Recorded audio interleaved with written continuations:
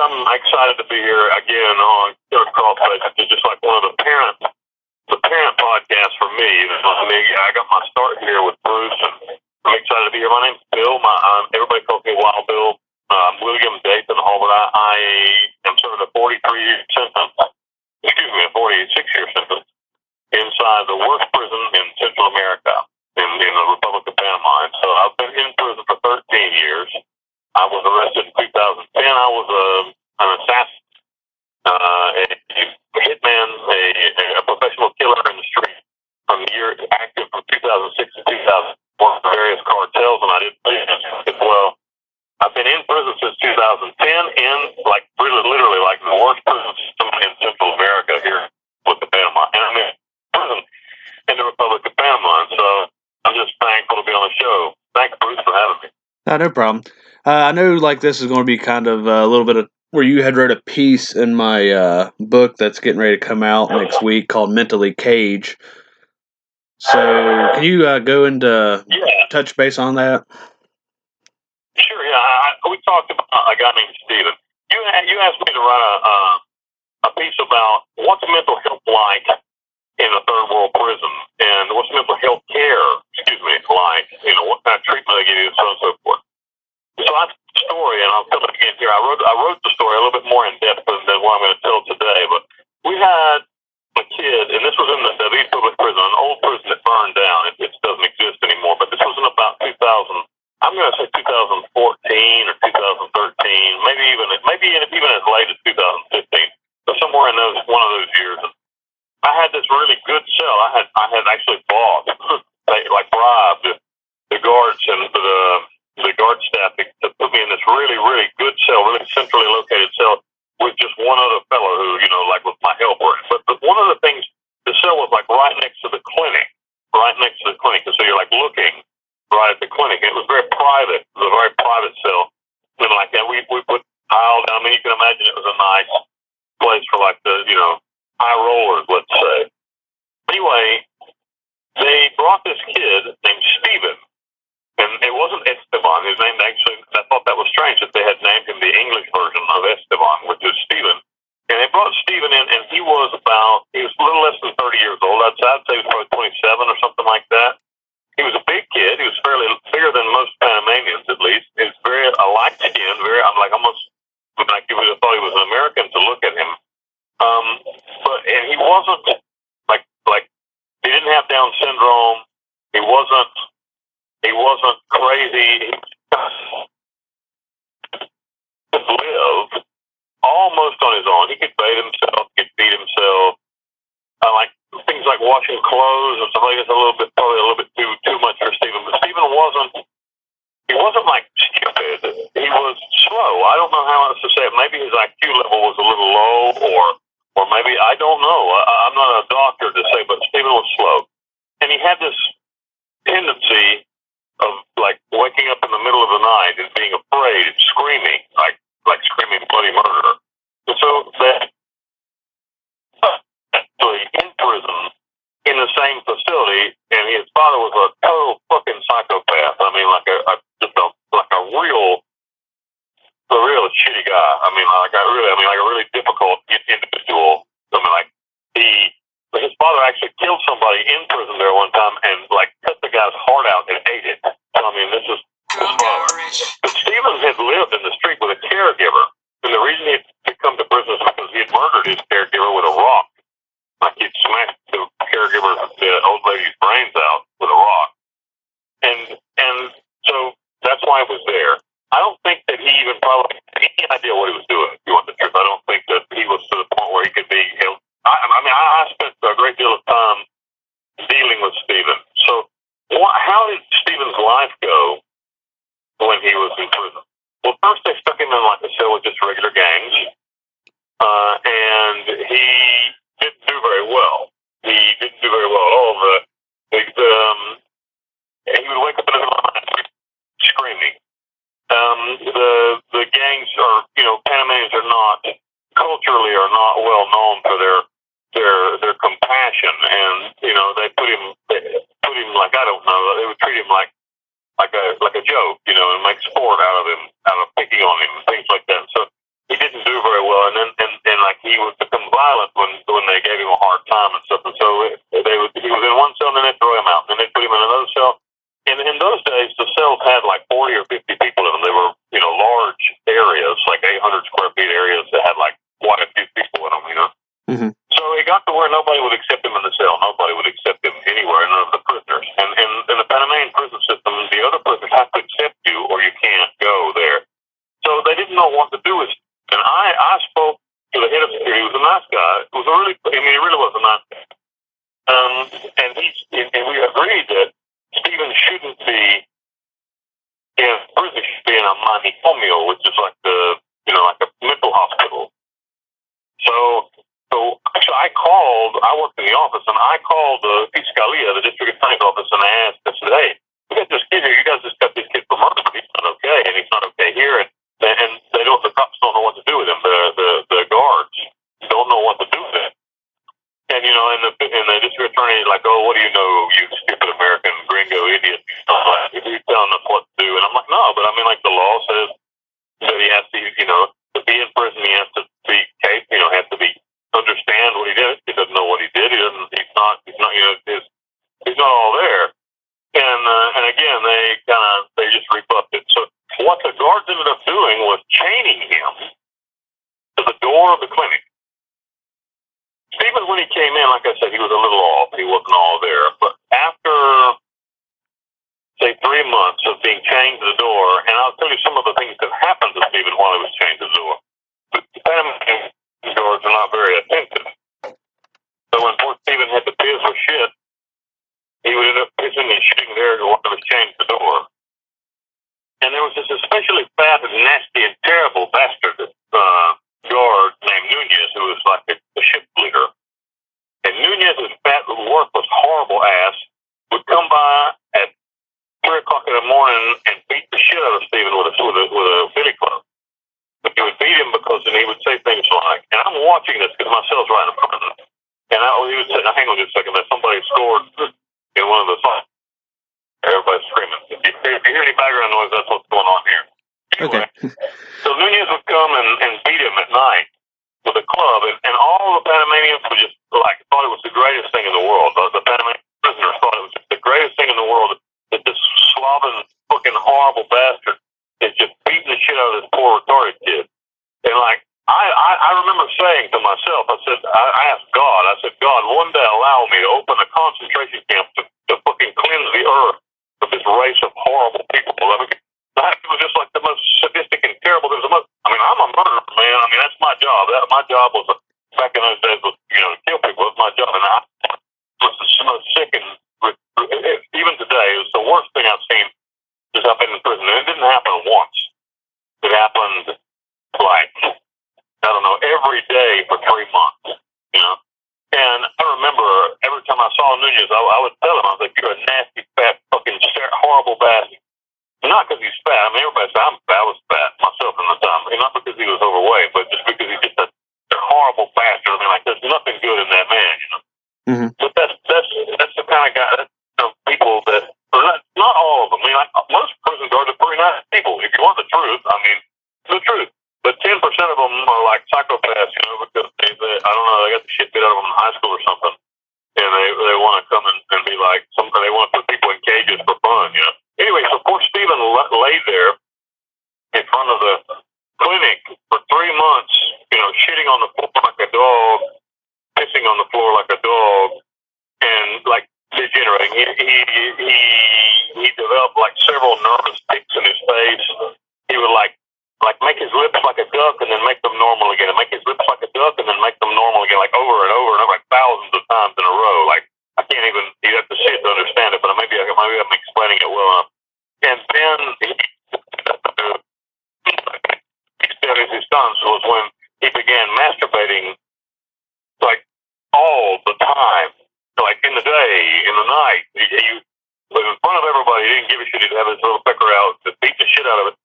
And so the nurses in the clinic were okay that they had a human being chained like a dog to the door. They were okay with him shitting and pissing in the hall, but when he got his dick out, that was just too much for their modesty.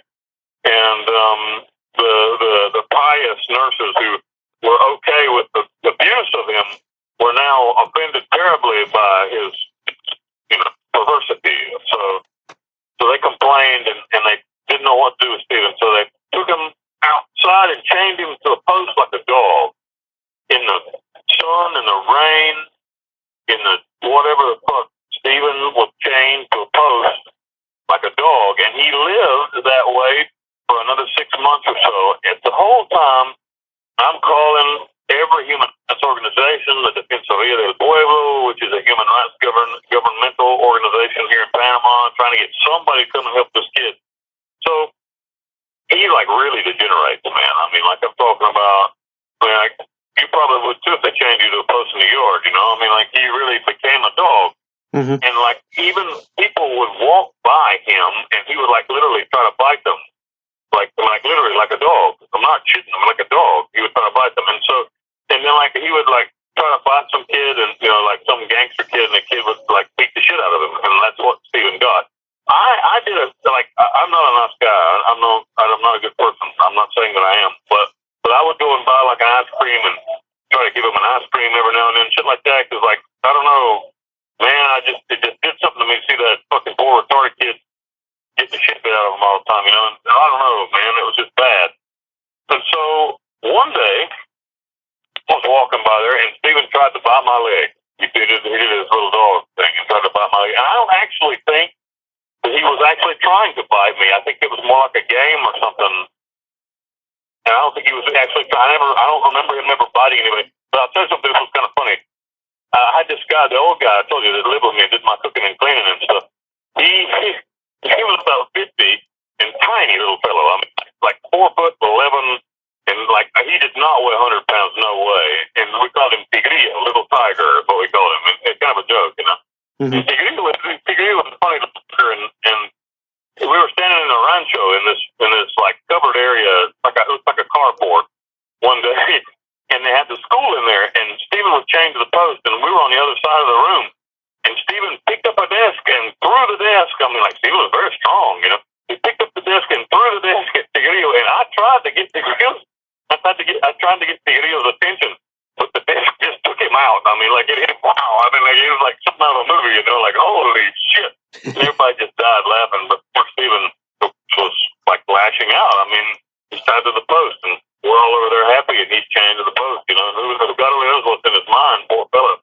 So, anyway, one day I'm walking by, and he does the try to bite me dog thing. He does the try to bite you like a dog thing. And I kind of stepped away, and I just laughed it off. And somebody else said, "Are you going to let him do that? The shit out of him, Bill." And I remember saying it. I said, "I don't give a fuck what happens, but if the next motherfucker hit that kid, I'm going to tear his head off." And there was a pin drop. You could hear a pin drop. I'm an enormous man, especially in Panama, and also Panama's most notorious felon, and really the Republic of Panama's most notorious killer. And so everybody kind of showed up, and I never saw anybody else hit the kid after that. And I even today, I hope one day I get to see Nunez in the street, because I'll beat the shit out of that fat bastard for what he did to that kid. I mean, that's one on the list. He's on the list. Anyway, so one day we finally got a sympathetic district attorney who came to see, one, how he was being treated, that he was sufficiently horrified of how he was being treated, and two, I asked the district attorney, because I was the inmate representative there to the government. That's why I had this I wasn't just a normal. I had this. It was my job to bring complaints and I was their representative, and so it was my job to speak to the officials. Mm-hmm. And he came, and I asked him. I said, "I want to know who in the fuck sits down with this kid and says, yeah, he's competent to stand trial." He's not been tried yet. He's still in process. And so, are you going to test this kid in front of a judge and try to claim that he's competent for trial? I mean, I would think that the judge would laugh you out of the courtroom. I mean, snarling like a dog, chained up. You're going to take him in front of a. I mean, how are you going to present him to a judge as if he's normal? And so he agreed, and they ended up taking him at last.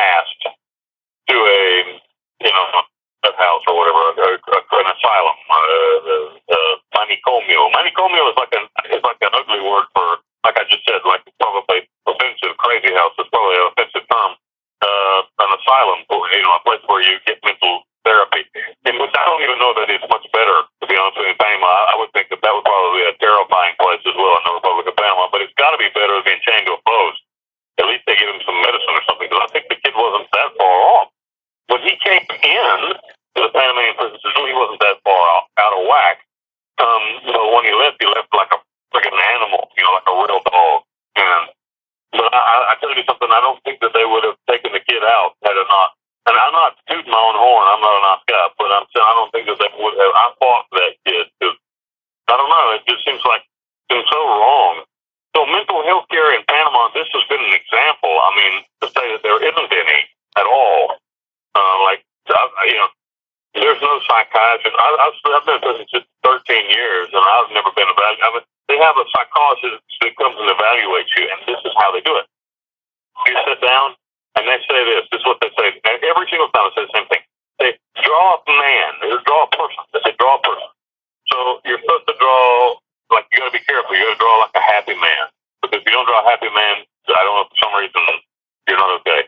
And then they ask you to draw a tree, and I always draw a Christmas tree. I don't know, because I like Christmas. And I draw a Christmas tree with Christmas, and they ask you about it. Who is this man? Well, he's a family man. Why is he happy? He's happy because he has a family, and he's not stuck in prison. Yeah. And then they said, well, what's this? What's this? And I said, well, it's a Christmas tree. I said, well, why did you draw a Christmas tree? I said, you told me to draw a fucking tree. I don't know. I drew a Christmas tree. And so I mean, like, that's what they do. And like, it lasts like 3 minutes. I'm serious. And then they ask you a question. The question I always ask is, do you feel like you're a leader or a follower? So you better not say you're a leader, because then you're a narcissist or something. Then you're difficult. Now, you always have to say, no, I'm a follower. I follow, bullshit.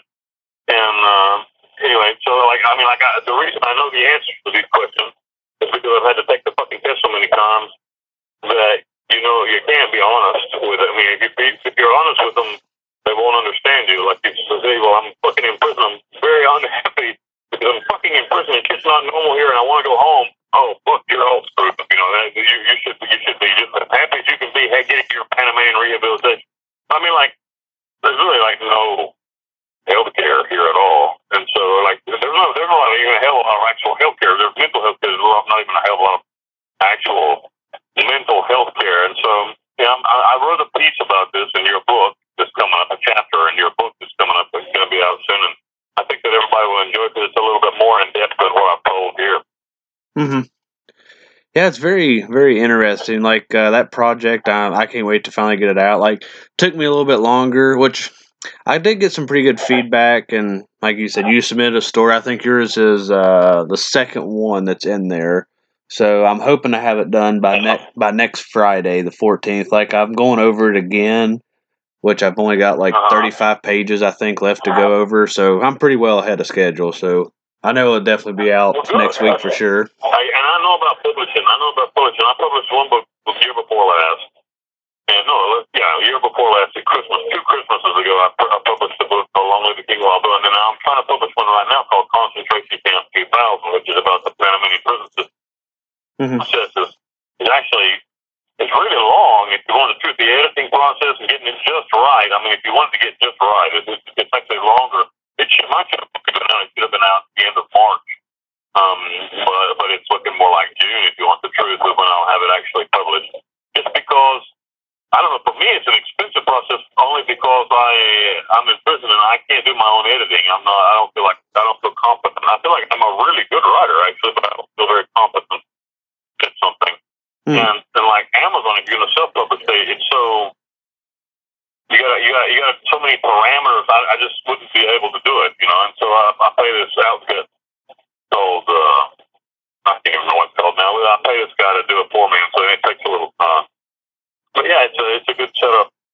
And I was really hoping to get Concentration Camp 2000 published by an actual, like a publishing house. But it's so difficult as a prisoner to get them to talk to you. Like, some of them don't apply to me. First of all, it's apply to me because I don't write about any of my own crimes. I think that would be just terribly disrespectful. Mm-hmm. Even on the shows that I do, I don't do shows much about, like, things that I actually do. I do it about my life in prison and, the life of Hitman, how that was. But Son of San Juan wouldn't apply to me for that reason. But second, it really doesn't apply because I'm not even in the United States. I'm in Panama. But when you're talking to publishing houses, they're like, "Oh no, you're in prison." I'm like, shit, So it's really difficult to publish to actually get really published. So that's one thing. Yeah, I got a lot of projects going on right now, and I'd like to talk about a couple of them if you don't mind, Bruce. All right. Yeah, going back to the publishing thing, there's quite a few. Like I know of. I actually just published a book for somebody I've spoken with for 2 years, but like this is his first one, so he's excited. And there's some other ones I've seen to get published, but yeah, most of them go the self-published route. One guy I saw, he done. I think he was paying like a few $100s to go, but I think it wasn't a well-known publishing company, but you paid them like $500-$600 minimum, and I think that's how he got his book published. Exactly. Yeah, I know what you mean. So, but anyway, look, it'll get out. I think I should have it out. And by the end of June, it should be out for July earlier, maybe a little earlier if I can get it done. Okay, yeah, I'll definitely buy it. I've got some projects going on right now, you guys. If you're out there and you're listening to this and you want to talk to me, you can come and find me on Facebook at Friends of the Bill. It's a Facebook group. I'm also, a lot of times you'll see me publish in Bruce's Facebook group as well, Killer's Crawl Space group as well. And then you can find me on Instagram at Holiness Bill. I wrote a book called Long Live the King Wild Bill, which is about my first year in prison, my experiences of being a first world guy in a third world prison. I mean, and also my misadventures dealing with Panama justice. And it's fairly interesting. And some of the realizations of how I realized how many lives I destroyed, including my own, and the lives of my family. There's a lot of reflection in that book as well. So you can pick that up on Amazon. It's on Amazon. Long Live the King Wild Bill. I'm also doing this really cool project right now, talking about all the murders that I've seen in prison. I mean, like, I'm in prison, right? In the third world. They're fucking walking around here with guns inside prison, man. I mean, like, the prisoners here have firearms, contraband firearms inside of prison. I'm talking to you on a contraband telephone. So, the rules are pretty lax here, so to speak. And so there's a lot of violence in the prison here. A lot of violence, gang violence specifically. And there have been so many strange and brutal murders in my time that I did this week of murder in prison. I've got a YouTube channel called Life Inside Hell. And that will be coming out Monday. By the time this is out, by the time this airs, I'm sure, by the time Bruce's podcast airs, it'll already be out, so you guys can go check that out. But one of the things, if you're going to spend much time in prison here, you're going to see a lot of brutal murders, And actually, the most brutal murder of all time, the most violent day in the history of the Republic of Panama, which is a tiny country with 3 million people. Somebody else just made a goal here in the soccer game, so you can hear the boys are all excited. But one of the most brutal things that I ever saw, like really the most brutal thing I've ever heard of or saw inside a prison, was when 15 people were murdered at Christmas time in 2019 here in the prison I'm in. They had a gun battle inside a gang split. One of the big gangs in Panama split, and it was just a madhouse of like gunplay for about 6 hours before the cops took control of the prison.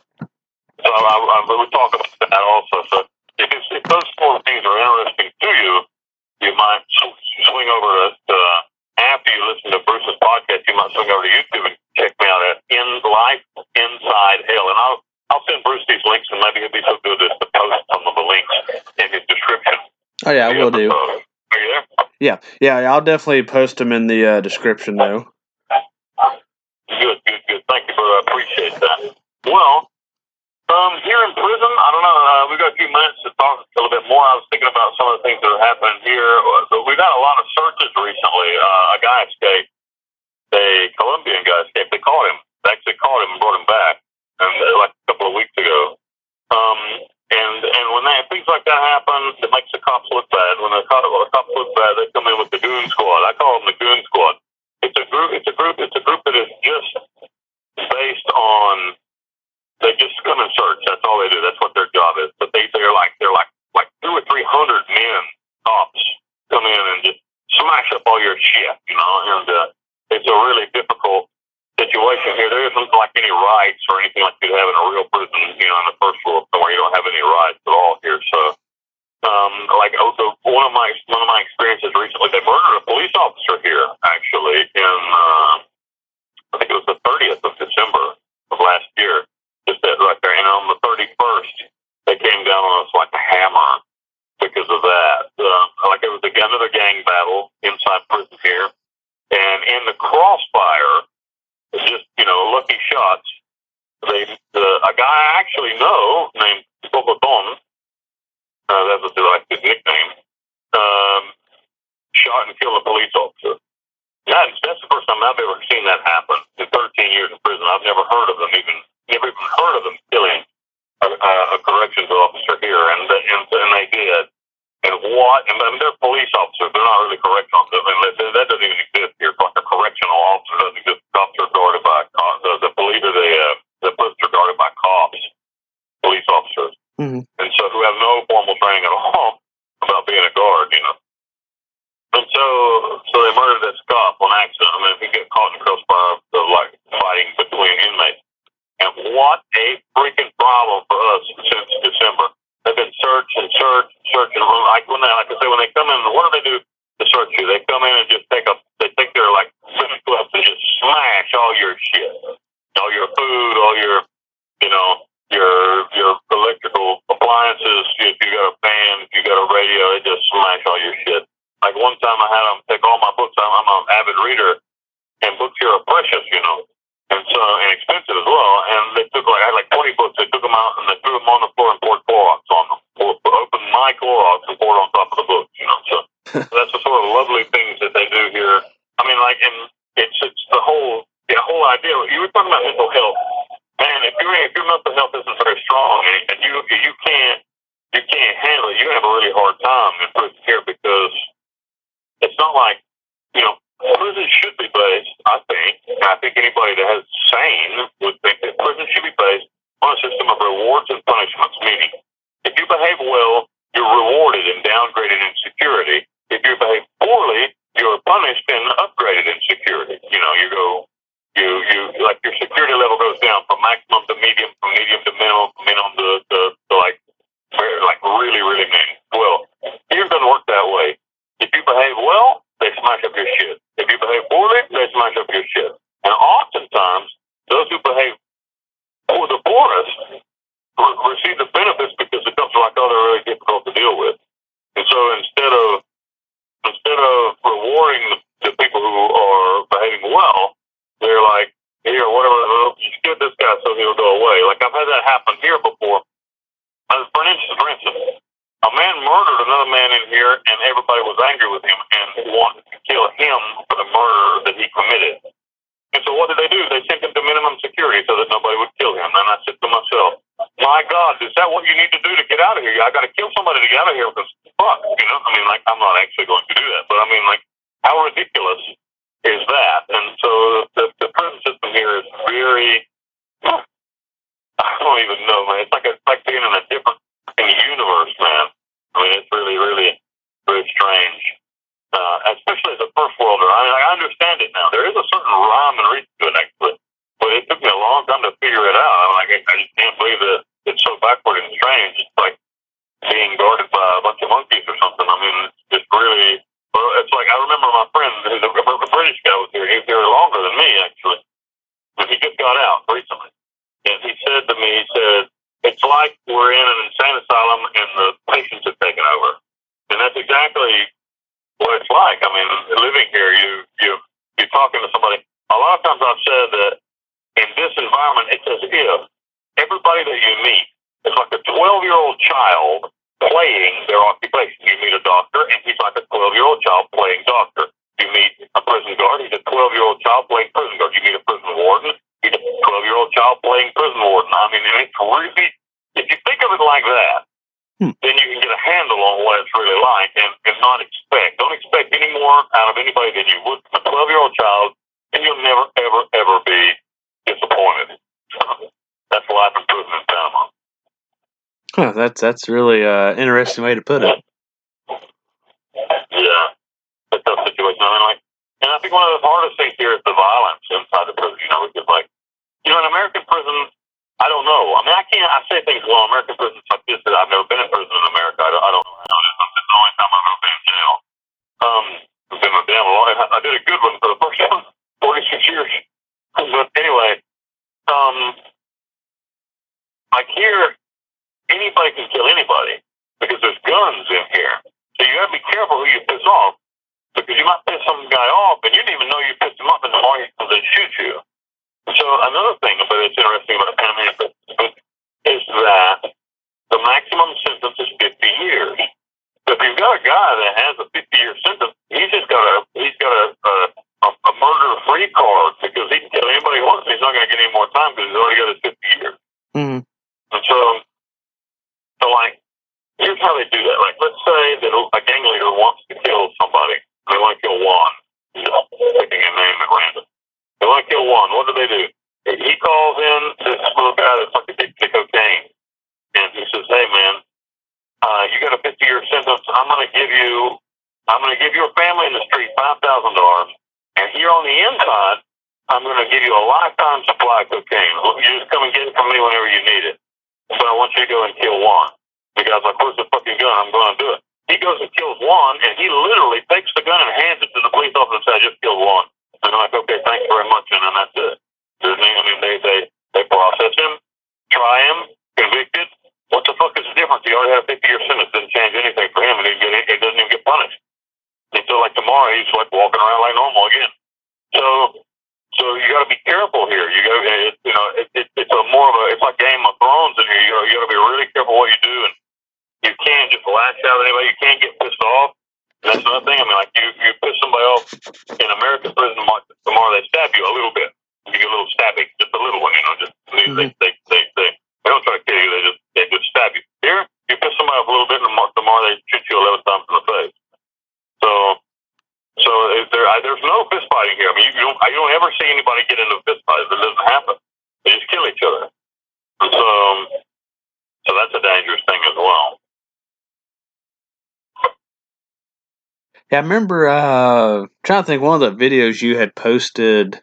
I want to say on the Facebook group. We were talking about the guns earlier, and you just like have you're recording outside, and you just hear guns going off, which, like you said, that's crazy because here, you're not going to see that in a prison, just gunshots going off, throughout the day or random times during the day. Exactly. I mean, it's just a normal thing for prisoners to be killing one another in the prison here. And why does that happen? And that's the question. Why are there guns in a Panamanian prison? There are guns in a Panamanian prison because of the drug trade and because of the national police. I want to explain. And then we'll wrap up the show. I'll explain this and then we'll go.